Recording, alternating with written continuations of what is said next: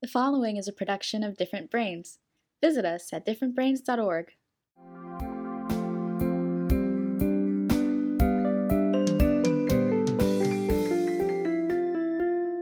Hi, I'm Dr. Hackie Reitman. Welcome to another episode of Exploring Different Brains.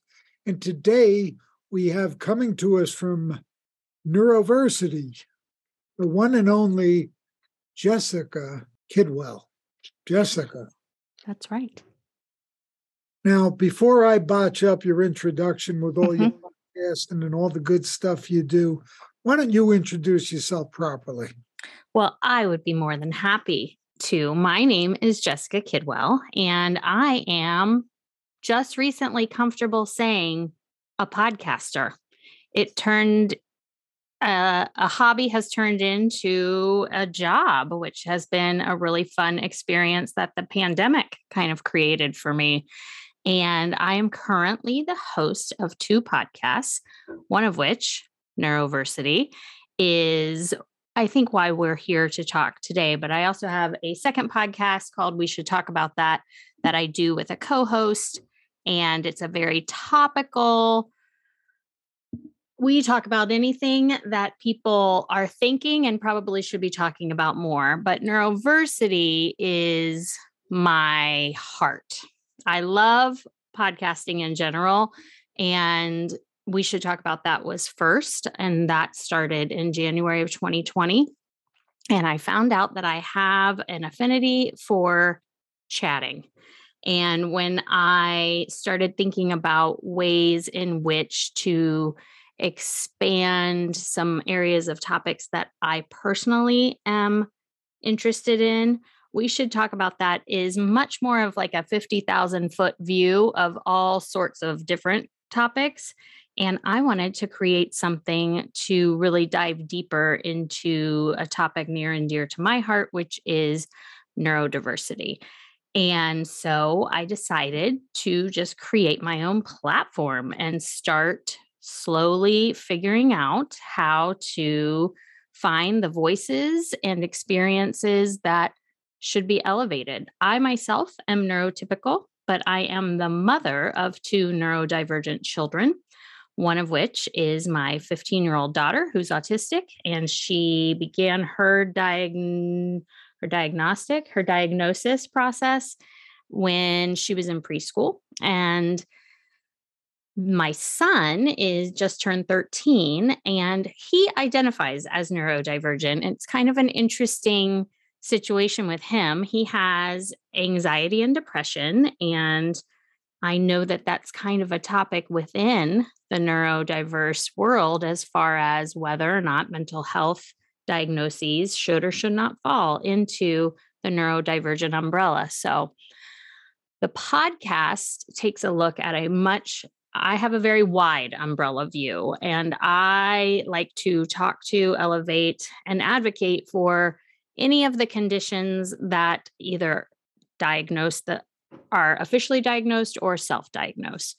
So it's a informative, but also an interview style podcast that comes out every other week on a wide variety of topics. And it has been so much fun and so gratifying to do.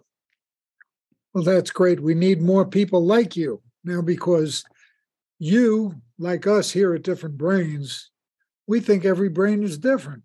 And there's Right. all kinds of different brains. And yes, in different brains, we consider mental health issues under the big umbrella. And so do we consider neurological issues and neurodiversity, itself issues, and all kinds of different brains.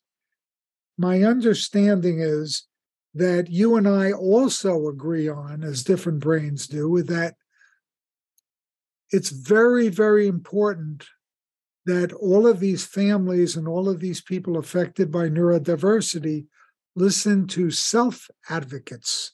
Yes. I'd like you to expound on that a little bit. So my hesitation when I was trying to decide whether or not I should start a podcast or host a podcast on neurodivergent experiences without having a neurodivergent diagnosis for myself, I really struggled. I felt compelled that I wanted to elevate neurodivergent voices, I wasn't seeing a ton of specific neurodivergent podcasts. But as I went through the process of my oldest kind of moving from being an adolescent to a young adult, it was a really strange process because for so long, her diagnosis was my life. It was my identity. I coordinated all of the care. I needed to make sure that I was advocating for her. I needed to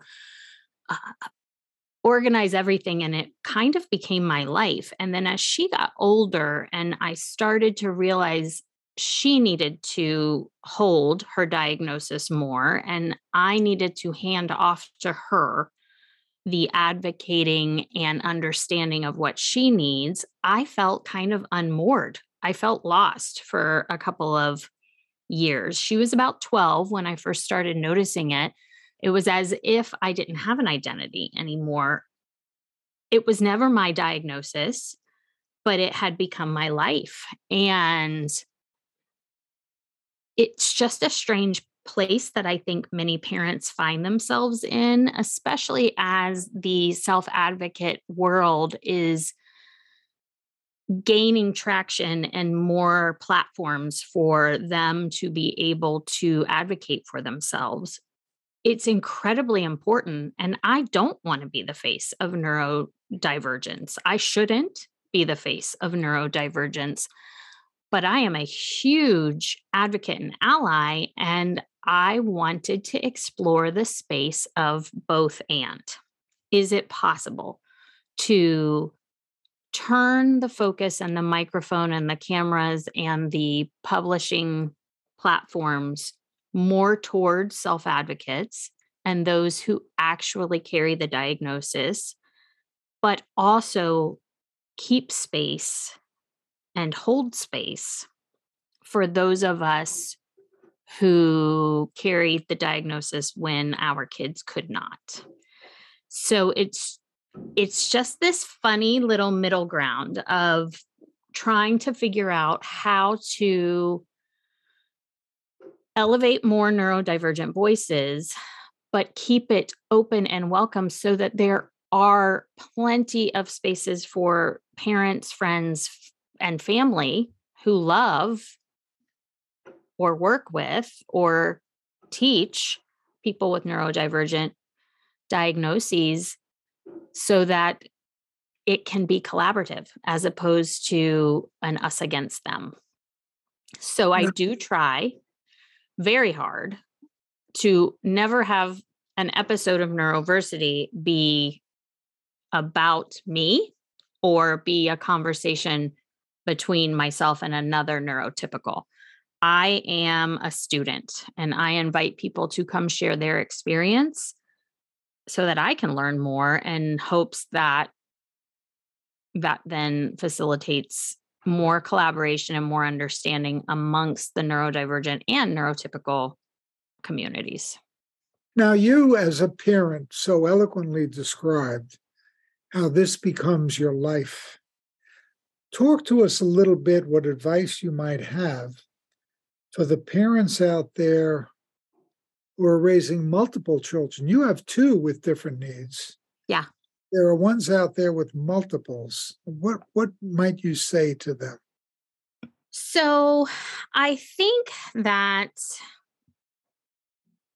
my first piece of advice always is to normalize the experience that a parent has when they're either going through the diagnosis process or immediately after when they have a diagnosis, but then the overwhelm of what that means can kind of take hold. I want to normalize for those parents that what they're feeling is okay. I think that there is a lot of shame and guilt parents deal with at the very beginning or even before the diagnostic process begins of, I shouldn't feel sad. I shouldn't feel upset about this path that my child is now going to have to go on. Because I think the more we try and stuff those feelings, then they take root harder. And the more you try to ignore them, the more insistent they get in different ways. So I'm a big believer in, hello, welcome to the porch of emotions. Have a seat. There's room for everybody. Much like the neurodivergent umbrella is ginormous, I feel like the emotions that parents go through early on should also be very large and welcome. And that is always my step one, is just to really try to get a parent starting their path with their child to normalize that whatever they're feeling, they need to feel it then. Because if you let that feeling happen, then you can move forward. And one of the things that I have started to kind of tease out that I personally think is so important, especially with the amount of information and the amount of websites and the amount of creators and content makers that are out there, you have to become a very informed consumer. And I like to talk about using your LR lenses, not your left-right lenses, but your LR lenses when you are looking for information about whatever path or diagnosis your child is on. The L is for language and the R is for representation. And I think that as a parent starting the path, or even if you've already been on the path for 12 years like myself, and a bit longer for you, Hacky, the language of any resource that you are seeking out, especially on the wild, wild web, is very, very important. And the very first term that I try to share with parents starting their path is looking at person first versus identity first language. And, I think that most self-advocates are much more comfortable with not having their diagnosis define them, but feeling comfortable with, like my daughter, instead of saying Grace has autism, which was very much the case when she was diagnosed, 9 years ago, Grace is autistic. It is just one aspect of who she is. It isn't something that is always going to be a part of her. She's also a girl. She's also a dancer. She's also a high school sophomore. She doesn't have dance. She doesn't have high school. She is, and she is autistic. And so looking at the way that language is used for a particular neurodivergent diagnosis is an important aspect of the resources that you're looking at. And you want to just make sure that the language that a website or a content creator or a advocacy group is using matches what your family value is. So looking at that. And then the other important thing, which I think Different Brains is a leader on, the representation of the organization or resource that you are looking at to get information to help you on your path with your child is so important. And it kind of starts with who's on the board. Are there any actual neurodivergent individuals making up the leadership of the publication, website, organization that you're looking towards to help? And then the voices and the faces that they put forward. Are there any neurodivergent voices and faces and experiences that are leading the conversations instead of how it historically has been? And I identify the irony of being a neurotypical talking about this,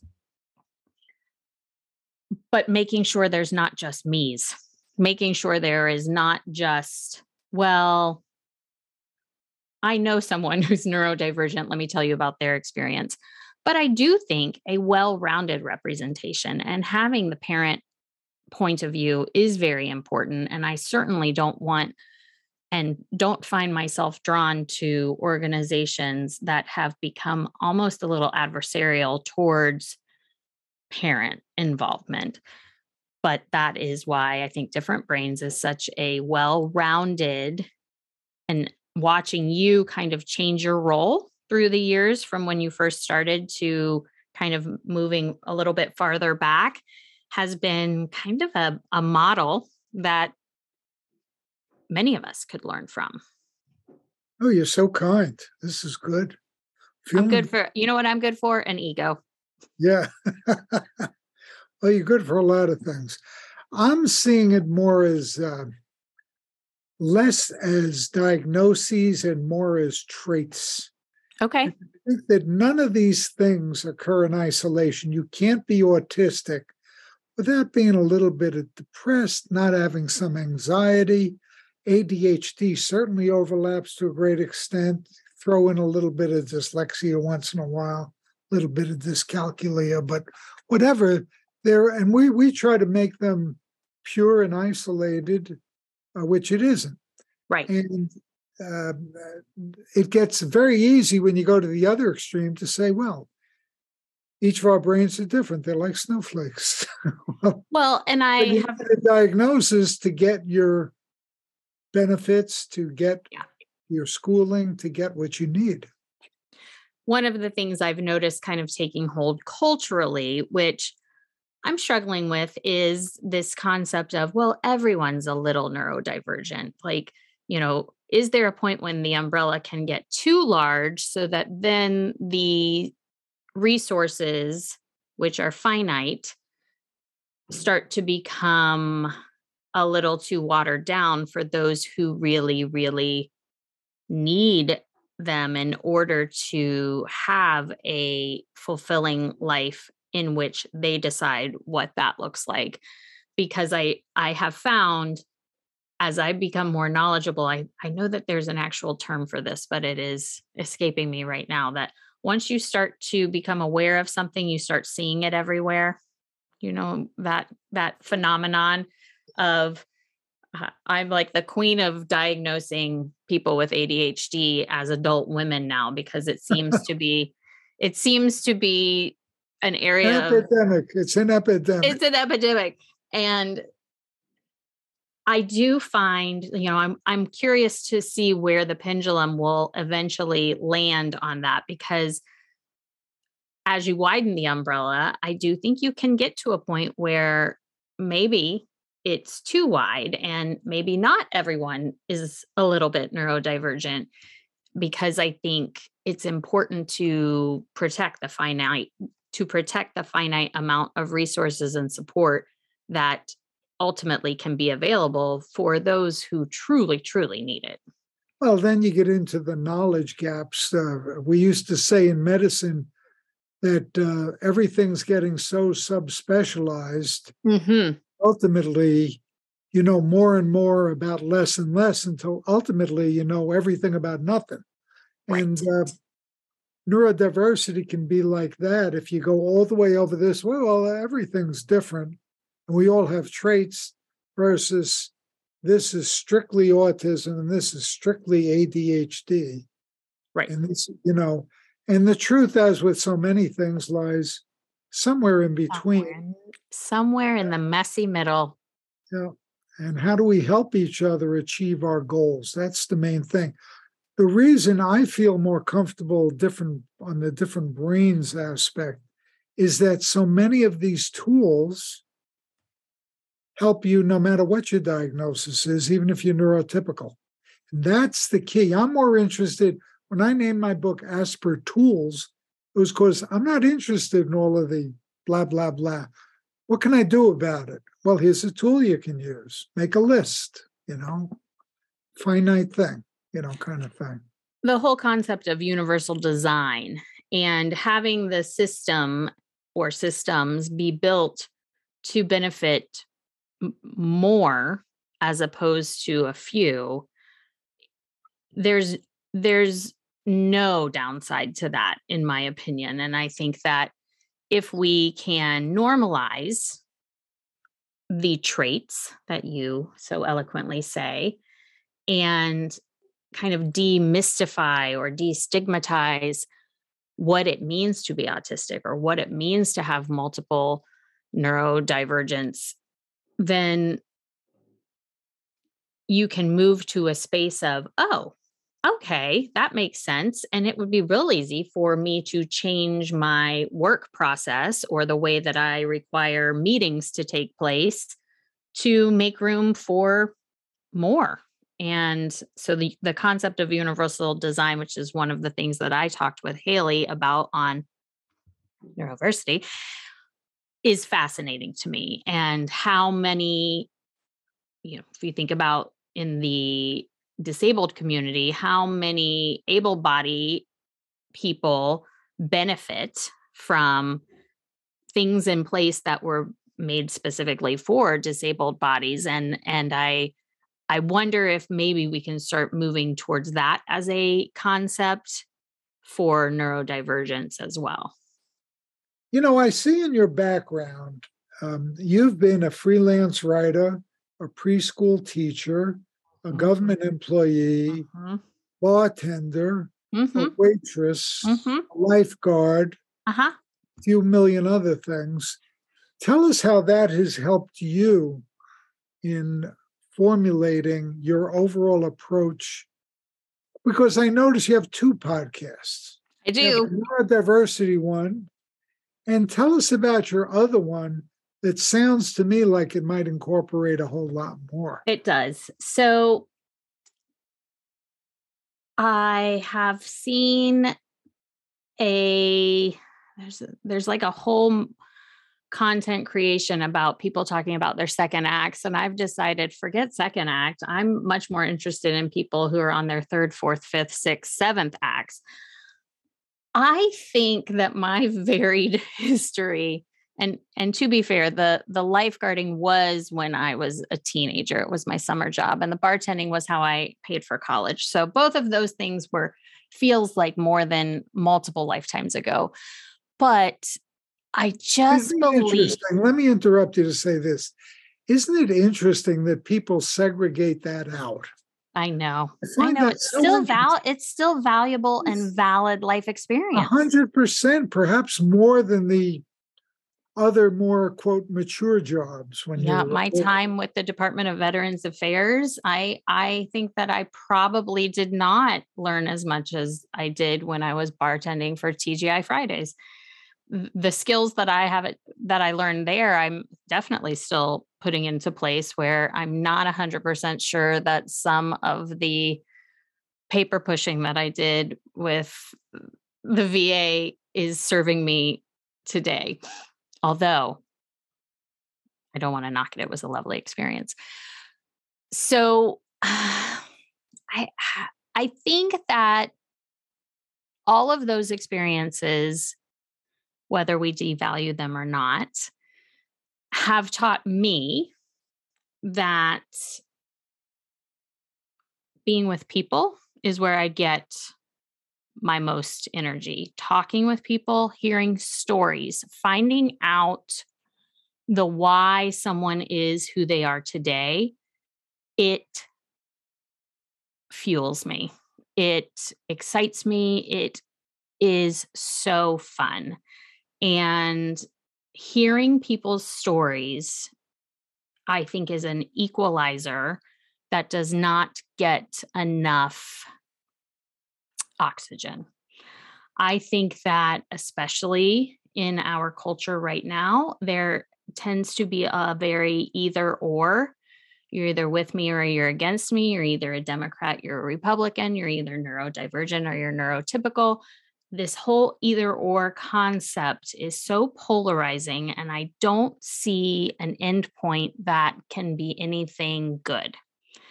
And being a storyteller, being a story gatherer, to me, is actually where I believe in my time on this planet, can make the difference that actually matters. The sharing of stories, giving people the opportunity, having a platform in which whatever the story is, whether it is as niched down as it is on Neuroversity, or whether it's much more that 50,000 foot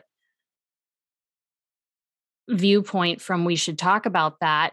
They're all just listening to people's stories and listening to their experiences. And it is all I can identify and connect with anyone once I have an opportunity to hear their story. It doesn't matter how different we are. It doesn't matter how different our experiences are, where they live, what color they are, what gender they are. There's a connection that occurs through storytelling or story gathering, which is kind of how I see myself, is that just, it fuels me. And so that is why I now have the 2 podcasts. And it's why I can proudly say that that's what I do for a living now. It used to feel like something I couldn't own because, I don't know, I didn't have a media background, or I do it in my basement, or I don't have a large company funding it behind me. It's an independent project for both of them. But who cares? Who cares? It's what I do. It's what I love. It's my passion. So I have recently proudly owned the fact that these 2 podcasts are my job, and it's definitely my purpose. Tell our audience the names of the 2 podcasts again. Sure. So Neuroversity, which is available wherever you find your podcast, it comes out every other Friday. So 2 Friday or biweekly, I believe they call that in the biz. And that one is very specific and focused on elevating neurodivergent voices and experiences. It will range from being kind of like a 10-minute informative about a wide variety of topics, or then I also have interview style where I will talk to someone who has either a diagnosis or self-identifies as being neurodivergent in some way, or is an expert in an area of interest for the neurodivergent community.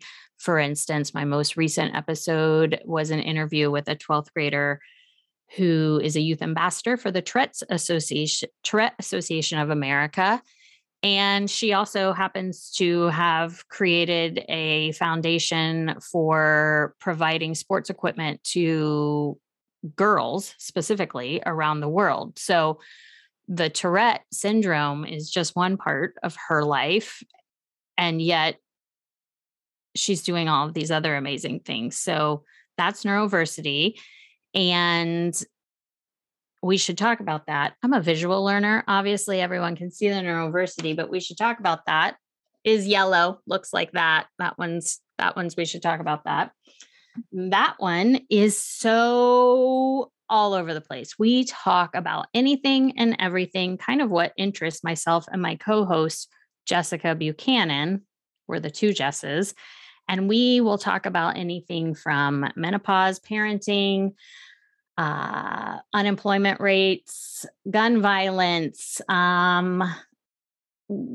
sleep, sober living, disordered eating. I mean, that one, we literally just follow whatever pops in our interest area. And Now, those of us with a little bit of ADHD will really maybe it would really appeal. Maybe it would really appeal.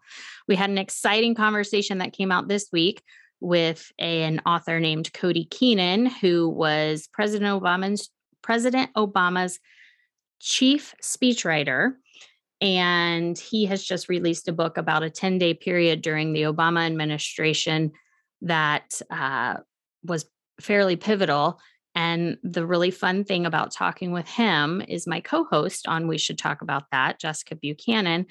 She actually was kidnapped in 2011 and 2012 by Somali pirates and held for 93 days while President Obama was president, and he gave the order to have her rescued by SEAL Team 6. And while we were talking with Cody, who had no idea who Jessica was, we had a technology issue where the podcast kind of glitched out, but we were still recording, and she kind of shared why President Obama is particularly important to her.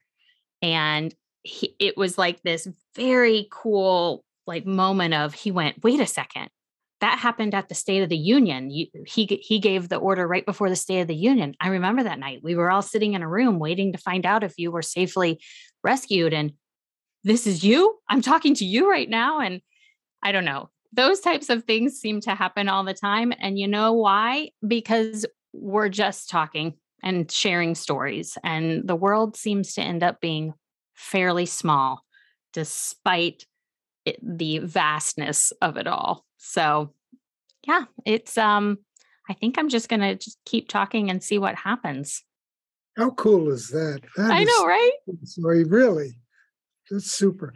And just for fun, just because I have to, the reason I'm here and the reason why I started following you is through meeting a woman named Faith Raphael, is someone who I believe has been a parent advocate in the neurodivergent world for a very long time. And when she first kind of started guiding me on this path of using my voice for this particular podcast, you were one of the first places she told me I needed to go to look at as a model for doing good work. So, wow, I'm very flattered.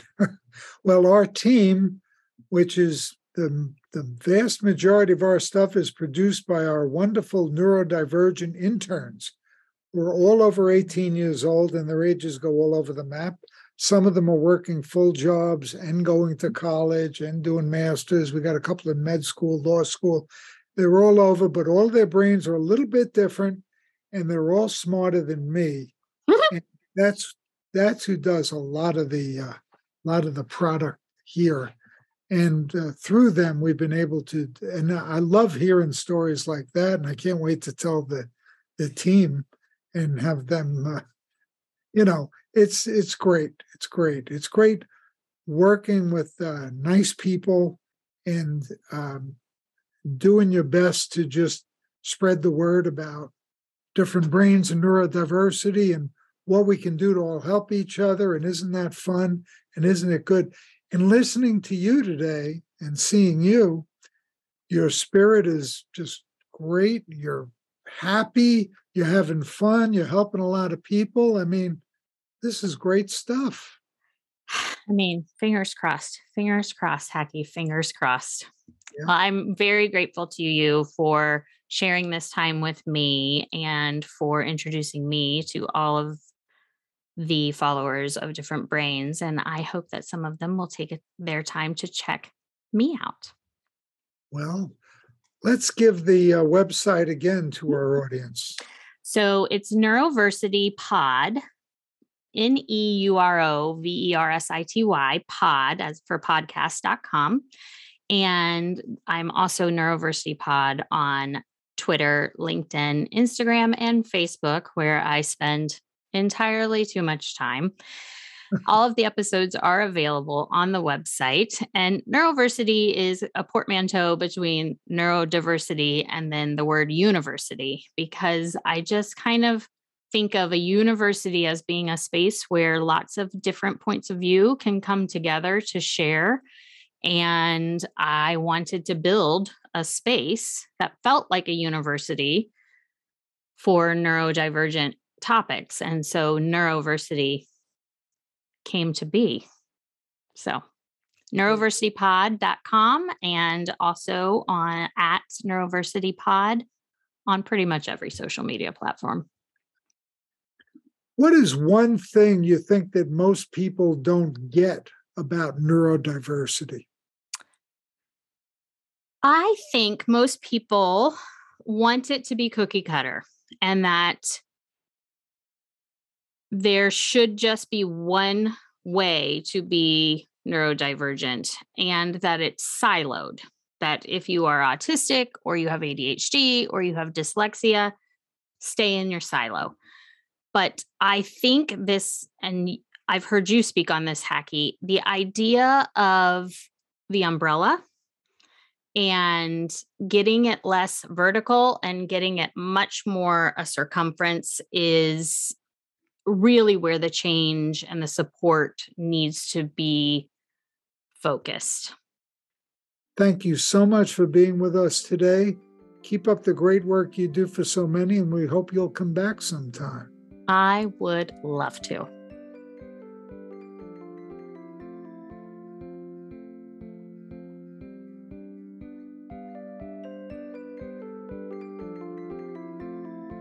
Exploring Different Brains is a production of Different Brains.